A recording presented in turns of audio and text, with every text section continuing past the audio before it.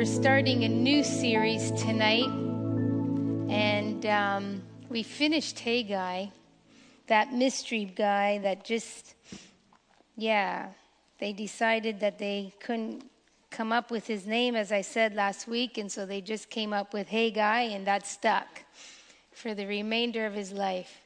And that's just homemade, homespun. It's, you have to do things to make people smile so that you could feel just a little calmer when you get up. But so we're looking tonight as a man who was just like us. I enjoy reading the stories of this man. I enjoy seeing how God used him and moved on him and in him and through him. I enjoy the miracles, and as I read them, I say, God, do it again. So as we look tonight, we're going to open with James chapter 5, and I hope you brought a Bible. Do people use Bibles anymore? Yeah, wow, look at you all. God bless you. Hope you out there in cyberland, YouTube and Facebook and whatever social media. I hope you have a Bible you're using, because everybody uses their phones, eh? I use a phone. I'm not against it. I use it for my Bible sometimes, but I prefer my Bible because I can write something down if I have to. So we're in James chapter 5, verse 17. And verse 17 and 18, if you would turn there, and we won't be flipping a whole lot tonight. It's just an introduction to this next series, and it goes like this. Elijah was a man with a nature like ours, and he prayed fervently that it might not rain. And for 3 years and 6 months it did not rain on the earth. Then he prayed again, and heaven gave rain, and the earth bore its fruit. So you may have guessed it, we're talking about Elijah. Our next series for the next several weeks is called Meet Me on the Mountain. Meet me on the mountain, because that seems to be where Elijah had his great encounters.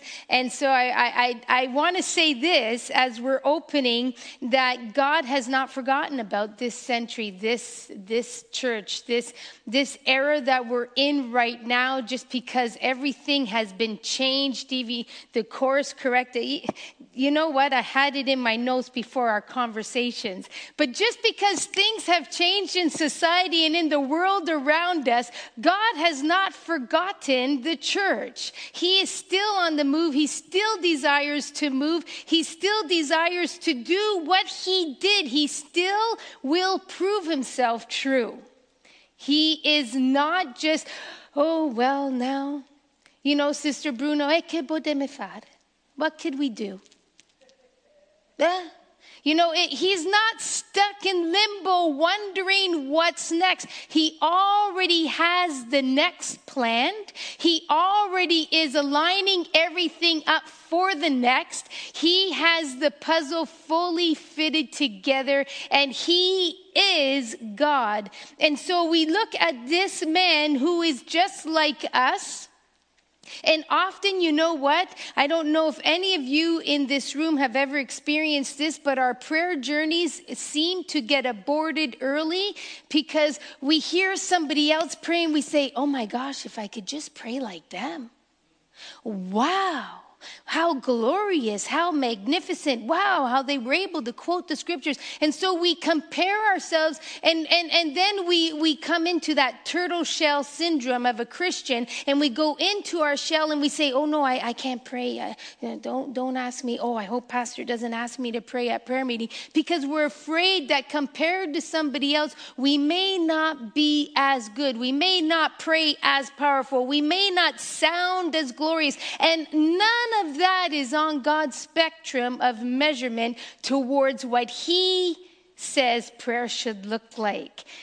We don't have to sound like so-and-so, because God is listening to our prayer, no matter who we are. So we see a man who was used powerfully and mightily by God. And James made a point of saying in his sermon, the prayer of faith, he made a point of saying that Elijah was just like us.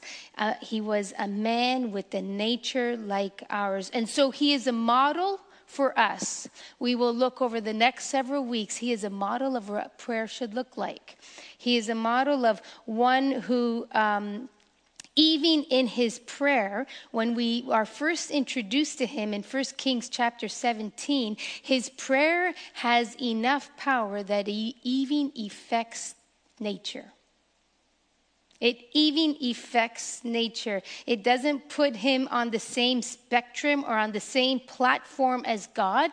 It tells us this, and if you want to write it down, it tells us this about a prayer warrior, about an intercessor. He was in tune to the heart of God. He sensed what was on God's heart pertaining to his people Israel, because at that time, what happened to Israel is they had gotten involved in Baal worship. You see, because Ahab, their leader, he had married this woman, Jezebel. She was a wicked woman, and she was given to worship of Baal and Ashereth. And because of this, Ahab followed suit with his wife. It's very important you be careful who you marry. But a prayer warrior, a true intercessor, is not one with this supernatural prayer power or prayer language. He or she is one who is in tune to the heart of God. In tune to the heart of God. And so sometimes you may find yourself praying because you may be saying, Lord, what is your heart concerning this matter? Lord, what would you say about this situation? Have you ever been in a circumstance like that where something is just consuming your thoughts and you just don't know which direction to take you? God, what do you have to say about this? And then all of a sudden, as you're praying, your prayer changes because you paused and you said, God, what do you have to say about this? And he leads you through your prayer. Or you're talking with somebody, and as they're sharing with you, you don't even know how you ought to respond, how you ought to lead them. And as they're talking, you're saying, God, give me the wisdom to answer appropriately. And as they finish, before you know it, the words are coming out. Why? Because you have spoken to God. You've attuned yourself to him. When you go to him and you say to him, God, how shall I answer? God, how would you pray? God, how would you respond? That is opening there, right there. It's like opening the door of your ear gate to hear and be in tune with the voice of God to lead you and to guide you and to how you should pray and what you should do. So sometimes people may say as you respond to them, well, how did you know that? I didn't. But God did, and he gave me the answer to give to you, or he gave me the response. It's, you know, that we do not have to come across as though we are some spiritual, well, you know. Let me tell you, suffice to say, God led you. You prayed in your heart, and he led you with the right answer. Various translations of this portion of the passage regarding Elijah was a man with a nature like ours. Of opening of verse 17, the NIV says, Elijah was a human being, even as we are. The New Living Translation says, Elijah was a human as we are. Aren't you glad to know he was a human? When I was reading that, I says, okay, like I didn't think of him as anything but human, but I'm glad that the NIV and the Living Translation has pointed out to me he's human. So he's not some sort of beast. The ESV, well, we've read that, but the New American Standard says this: Elijah was a man with a nature like ours. The Amplified, my favorite explanation or translation of it says this: Elijah was a man with a nature like ours, with the same physical, mental, and spiritual limitations and shortcomings. Oh, there we are. Guess what? He was no Superman, nor was he Batman, nor was he, you know, did anybody in the house have kids that played superheroes? Or maybe you're an adult that likes to go to these superhero movies. Elijah was nothing that professed to be anything great and mighty. But this very phrase, with the nature like ours, is also seen in Acts chapter 14. Paul and Barnabas are on their first missionary journey. to Lystra, into Galatia. And as they get there, there's this crippled man, and he had been crippled since birth. And so when Paul looks upon him, Paul sees that he has a faith within him. You see, that's going back to being in tune. A true prayer warrior, a true intercessor will be in tune with the heart of God. And so here is Paul with Barnabas. And as they get to the gate and as they see this crippled man, crippled since birth, Paul sees within him, because Paul is in tune. That's verse 9. He's in tune with the heart of God, and he sees that this man has an element of faith within him. And Paul right there ministers to him, and the man is healed. What happens all of a sudden in the community? Everybody's, oh my goodness, but these guys are like Zeus. And they begin to associate Paul and Barnabas with Greek gods. They begin to call Paul Hermes. I think that's how you say it. Maybe it's equivalent to the Roman god of Mercury. They called Barnabas Zeus, maybe the equivalent to Jupiter. But anyways, how it happens is the priest of Zeus, who was in the temple, he sees and hears what has happened, and he now orchestrates, listen, we've got to make a sacrifice to these guys, and we've got to do something. And when Paul and Barnabas hear that the people are reacting in such a way and seeing them in such a manner that is putting them to be on a platform equivalent as God and calling them Zeus and Hermes, Paul and Barnabas run. And verse 15 says, men, why are you doing these things? We also are men of like nature with you. We are men of like nature with you. Just because God has used us, just because we have been in tune with the Spirit of God to recognize this man had faith in God, we are no different than you. We are just as men of like nature of you. There's a Greek word that is being used here. It's called homeopathis, which means of like feelings, having similar passions and feelings of like infirmities. We get sick like you.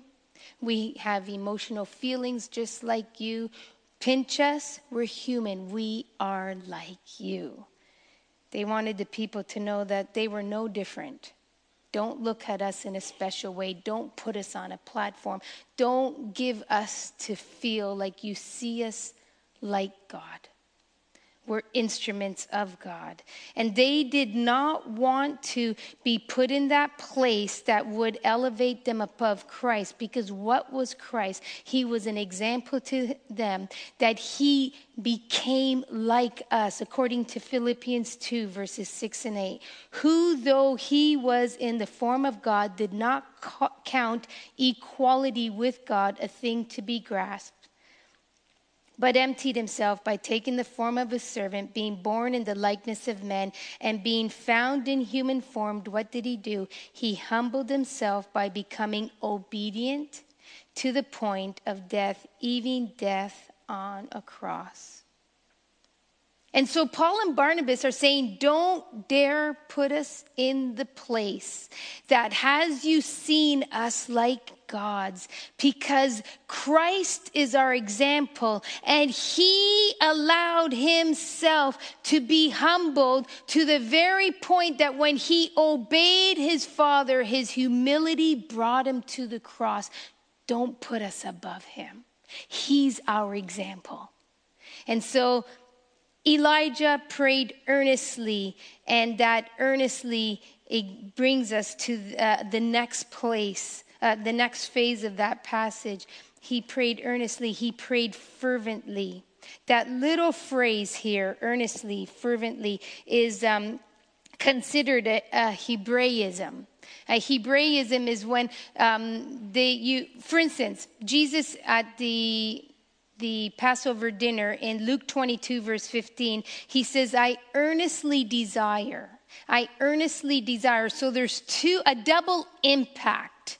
A double inference there. I earnestly desire to eat this Passover dinner with you. So there's a double inflection. When Elijah prayed earnestly, there's a double emphasis on the act of his step in prayer. And so Elijah prayed not from what was his emotional stance, not from what he believed. Okay, now you know what, God, you got to sock it to these guys good. They're worshiping Baal. They're not even worshiping you. Ahab, I don't know what's gone on with him, but you know what, God, you just got to bring your axe down to the root and cut this all off. He didn't pray from his emotional place. He prayed from the place where he believed God wanted to act. And so what did he do? He said in 1 Kings 17, verse 1, as the Lord God of Israel lives, before whom I stand, there shall be neither dew nor rain these years except by my word. And so what exactly happened? For 3 years and 6 months, exactly as he had stated, it did not rain. Not even dew. And so the land went through a famine because the rain was held. And in 1 Kings 18, verses 42 and 45, it becomes reversed. And so Ahab went up to eat and to drink, and Elijah went up to the top of the Mount Carmel, and he bowed himself down on the earth and put his face between his knees. And in a little while the heavens grew black with clouds and wind, and there was a great rain. And Ahab rode and went to Jezreel. We're going to go into that. When I was just thinking of that pictorially, like that's just amazing. We're going to see that in a few weeks. We're going to unpack that. But this is what happened. He prayed in tuned with God, and so the heavens were held up, and he did not pray of his own ambitions, whether it's Elijah's prayers for the rain to stop or Barnabas and Paul praying for a crippled man to be healed. These are men like us. Your prayers matter. Your prayers have power when you are in tune with the Spirit of God. Lord, what would you have me to pray? You're in church tonight. It's corporate prayer. We're believing for God to move. We're believing for God to move in the city. We're believing for God to move in the nation of Canada. God, what would you have me to pray? And your prayer is as powerful when it's prayed in obedience as the person who seems to you that may be speaking of such great eloquence, who may be quoting many scriptures. Your prayer is powerful because you are in tune with the Spirit of God. They were mere men like us. And so we have to erase that mindset that says, well, I'm not a pastor, I'm not an elder, well, I'm not an evangelist or a prophet. And so therefore you minimize yourself as though your prayers are nothing. If the scripture says that the Spirit of God is in tune to our prayers, in tune to our voice when we call out to him, then the scripture is true. The scripture is true. We can't erase it or replace it with our words. And so the prayer here, as we looked at chapter 17, verse 1, we did not see it say, as the Lord God of Israel lives, before I stand, there shall be neither dew nor rain these years except by my word. It did not say, and Elijah prayed. Yet, James said, Elijah was a man with nature like ours, and he prayed fervently that it might not rain. But the scripture of 17 verse 1 said, as the Lord God of Israel lives, before whom I stand, there shall neither be dew nor rain these years except by my word. It's understood that by the power of the results, that was a prayer that was prayed to God, that there was power exchange between the heart of Elijah and the heart of God. And so that brings us to our other text of chapter 18, verses 42 and 45, we see that there he was in the posture with his head between his knees. And perhaps he was in this position where, he was rocking. Or perhaps he was in that birthing place. If I say too much, then we won't have anything to say when we get to that portion of our Bible study. So I'm just going to hold you by hook, okay? You just wait till then. Make sure you come back so that you don't miss that time. But there he was. Prayer was not mentioned, and Elijah prayed, and then the heavens were open. But we understand by what took place. We understand that because the heavens held up the rain, and then the heavens released the rain, that Elijah and God had conversation. We understand by the power exchange that because these things took place, because there was a famine, because of the rains being ceased, and then the rain released and the famine ceased, that there was a prayer conversation, and these things transpired because of the power of prayer. So the next thing that we want to note is this: a prayer warrior, a true intercessor, will be obedient to the voice of God.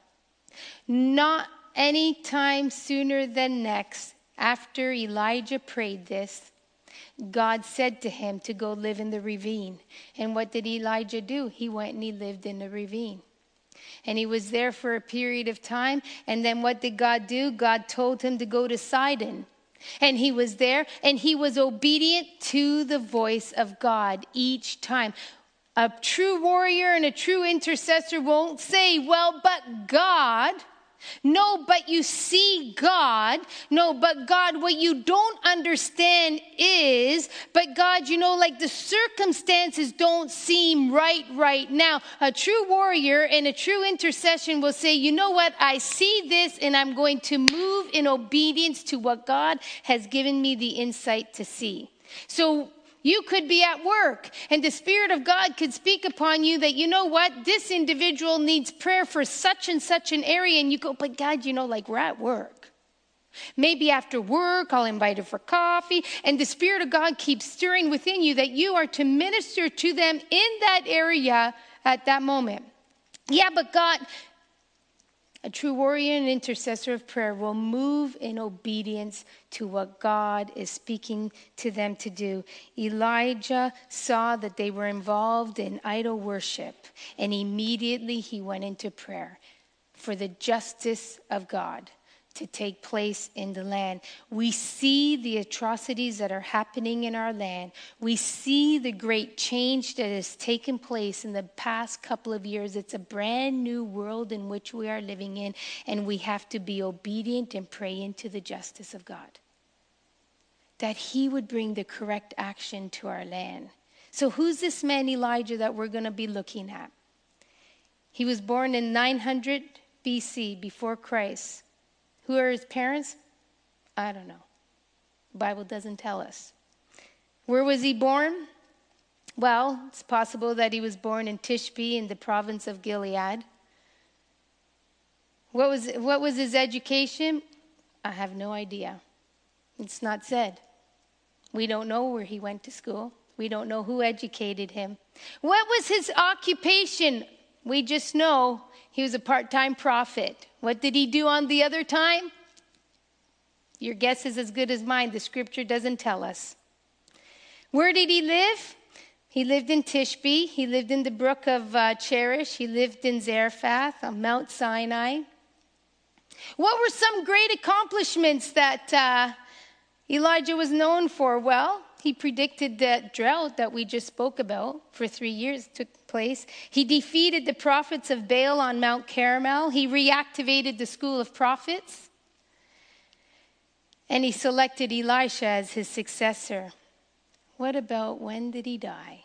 It's a mystery. How did he die? It's a mystery. He was just caught up, as you know, the chariots. Elijah is very unique. There is nothing special that we could boast of this man except those accomplishments that maybe we mentioned. But every other prophet that's been mentioned in the Bible, like Isaiah, the son of Amos, Jeremiah, the son of Hilkiah, Ezekiel, the son of Buzi. Hosea, the son of Beri, etc. All of these people, all of these prophets were the son of somebody, but who was Elijah? I don't know. I have no idea. Either do you. Because the Bible doesn't tell us. Sometimes we're even told in some of these people the occupations that they had. Like Amos, he was a herdsman. Jeremiah and Ezekiel, they were priests. What was Elijah's occupation? I have no idea. You see, I want you to know he was a man just like you. Just like you and me. He wasn't some spectacular person that we can go, wow, Elijah. But yet we are captivated whenever we read the scriptures from 1 Kings, the latter part, the 1 Kings 17 up to 2 Kings 2. When we read about Elijah, we are captured by what God did through his life, and yet he wasn't something that could be boasted about. Did you know he had such and such an education in such and such an area? And did you know he was a son of? No, he didn't have a pedigree that we can boast of. So he's sort of a mystery to us. But beyond all this, we can identify with Elijah how? Not through his place of birth. Oh, I was born there. Not through his profession. Oh, I'm that. I have the same type of job. Not even because of his education. We could relate to Elijah because of his name. And do you know what his name means?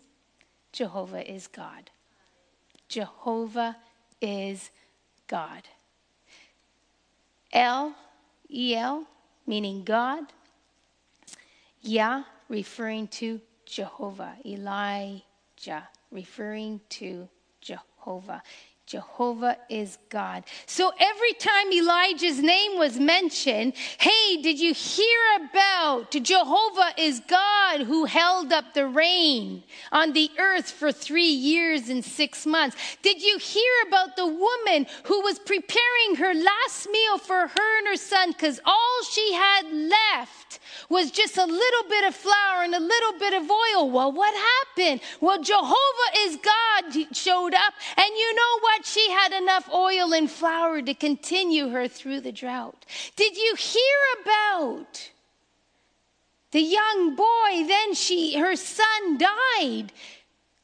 He died. But I thought they had enough food. Yes, but he died. So then what happened? Jehovah is God showed up. And he came back to life. Every time the name of Elijah was mentioned in those days, it declared Jehovah is God to the people. And that's why Jezebel had such an angst against him. Because Elijah was a constant memory to her, a constant reminder to her, you serve your Baal, you serve your Ashereth, but Jehovah is God. Jehovah is God. And so that's where you and I can engage in relating to Elijah. Why? Because Jehovah is my God. Is he your God? Yes, so then we could pray. We could be like Elijah, and we could walk in that place of being in tune with God and hearing what he would say to us and praying the heart of God in a situation. We could be like Elijah, and we could be obedient that when God says do this, we do that. When God says go here, we go here. When he says go there, we go there. And we don't stop with our human understanding or logistics and try to insert our way, but we could relate to Elijah because we could walk in that obedience. And so we see that Elijah bears the name Jehovah is God, and you and I bear that name too, because we are sons and daughter of who? The Most High. So my name is not Elijah, but my name is Melody, a daughter of the Most High. And so wherever I go, I bring that testimony of Jesus Christ. Wherever you go, you bring that testimony of Jesus Christ. Your neighbors couldn't give two hoots if you were worshiping any idol. If you had a little shrine in your house that every day you put fruits and vegetables in front of it, your neighbors would give no two hoots. They couldn't care less. But the day they tell you, oh, I wasn't feeling very well, I went to the doctor and I found out I had this disease, and you said, let me pray for you, all of a sudden, they have another thing to say. Why? Because we're in this society that says, whatever God you want to serve, whatever God you want to believe in, it's okay. But for those that believe in the one true God, there's a little bit of an angst against you. There's a little bit of a crux against you. And they want to silence you because you know what? You represent Jehovah is God. Jehovah is God represents truth, justice, and everything that his word stands by. And so the enemy wants to go against his word. And so you could put fruits and vegetables out every day to the God of whatever God you have, and nobody's going to bother you, like I said. But the minute you start heralding your Jesus, and the minute you start being a testimony of your Jesus, all of a sudden the world gets in angst against you. But just because the society has a pluralistic mindset, it doesn't mean we have to accommodate our God to their worldly system. We could be as Elijah, and we could pray in tune with the Spirit of God, and we can pray into our cities, we can pray into our neighborhoods, we can pray into our prime minister, that we just want to give a different kind of right foot of fellowship, but where God tells us we have to pray for him. So God, you help us to pray for him hard because he really needs it bad, really right now. And so anyhow, we have to pray because that is what Elijah would do. See the system, see the problem, pray into the heart of God, and God brings the correction. And so this is where we are. For the next several weeks, we will look at this man, Elijah, and we will engage ourselves with his life. You know what? We're going to know what it's like to be fed by ravens. We're going to know what it's like to all of a sudden be hiding in a cave because it seems like everybody may be after us. We're going to know what it's like when Jezebel wants your head. We're going to know what it's like to put water on a sacrifice and hope and hope and hope that God is going to ignite that fire. And so this is what we're going to do. We're going to see Elijah. But tonight, what's deployed to you? Is your heart in tune with the heart of God? Will you pray in obedience, even if it sounds to your brother and sister like, why would they pray that? Would you pray in obedience? Would you stay close to God in prayer? Because as you stay close to God in prayer, you're going to know the desires of his heart. You're going to know the desires of his heart for that day. You know, when a baby is held close to its mother's chest, the baby hears the mother's heartbeat. But something greater takes place. The baby knows the scent of the mother. And even when a mother leaves a room and she's so many feet away from the baby, even if the baby doesn't see her enter into the room, the baby will know the scent of the mother. Why? Because the baby has been close to the mother. And there's that bonding and that connection. And we are bonded in Christ when we are closer to the heart of the Father, that we could know and sense how we're to walk, how we're to pray, and how he will lead us. And so you could know tonight, Lord, how do I pray for my city? How do I pray for my neighborhood, my workplace? You could know simply by getting in tune with the Father heart of God. How do you do that? God, intune me to what you want me to pray. Put it on my mind. Let it not leave my mind until I'm obedient to pray into it. And you will see that God will use you in different ways than you've ever been used before. Father God, we thank you for the life of Elijah.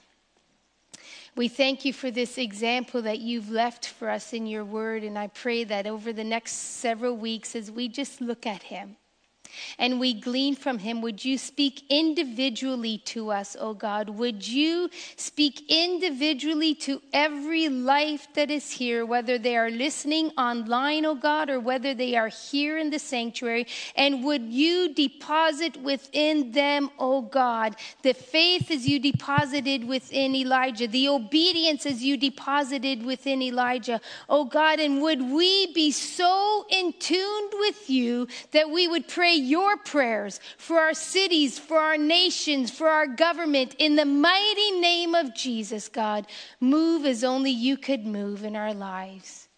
In Jesus' name I pray. Amen.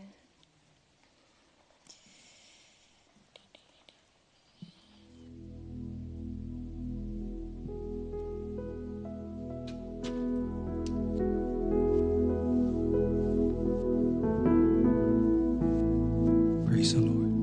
Can we all stand together, please?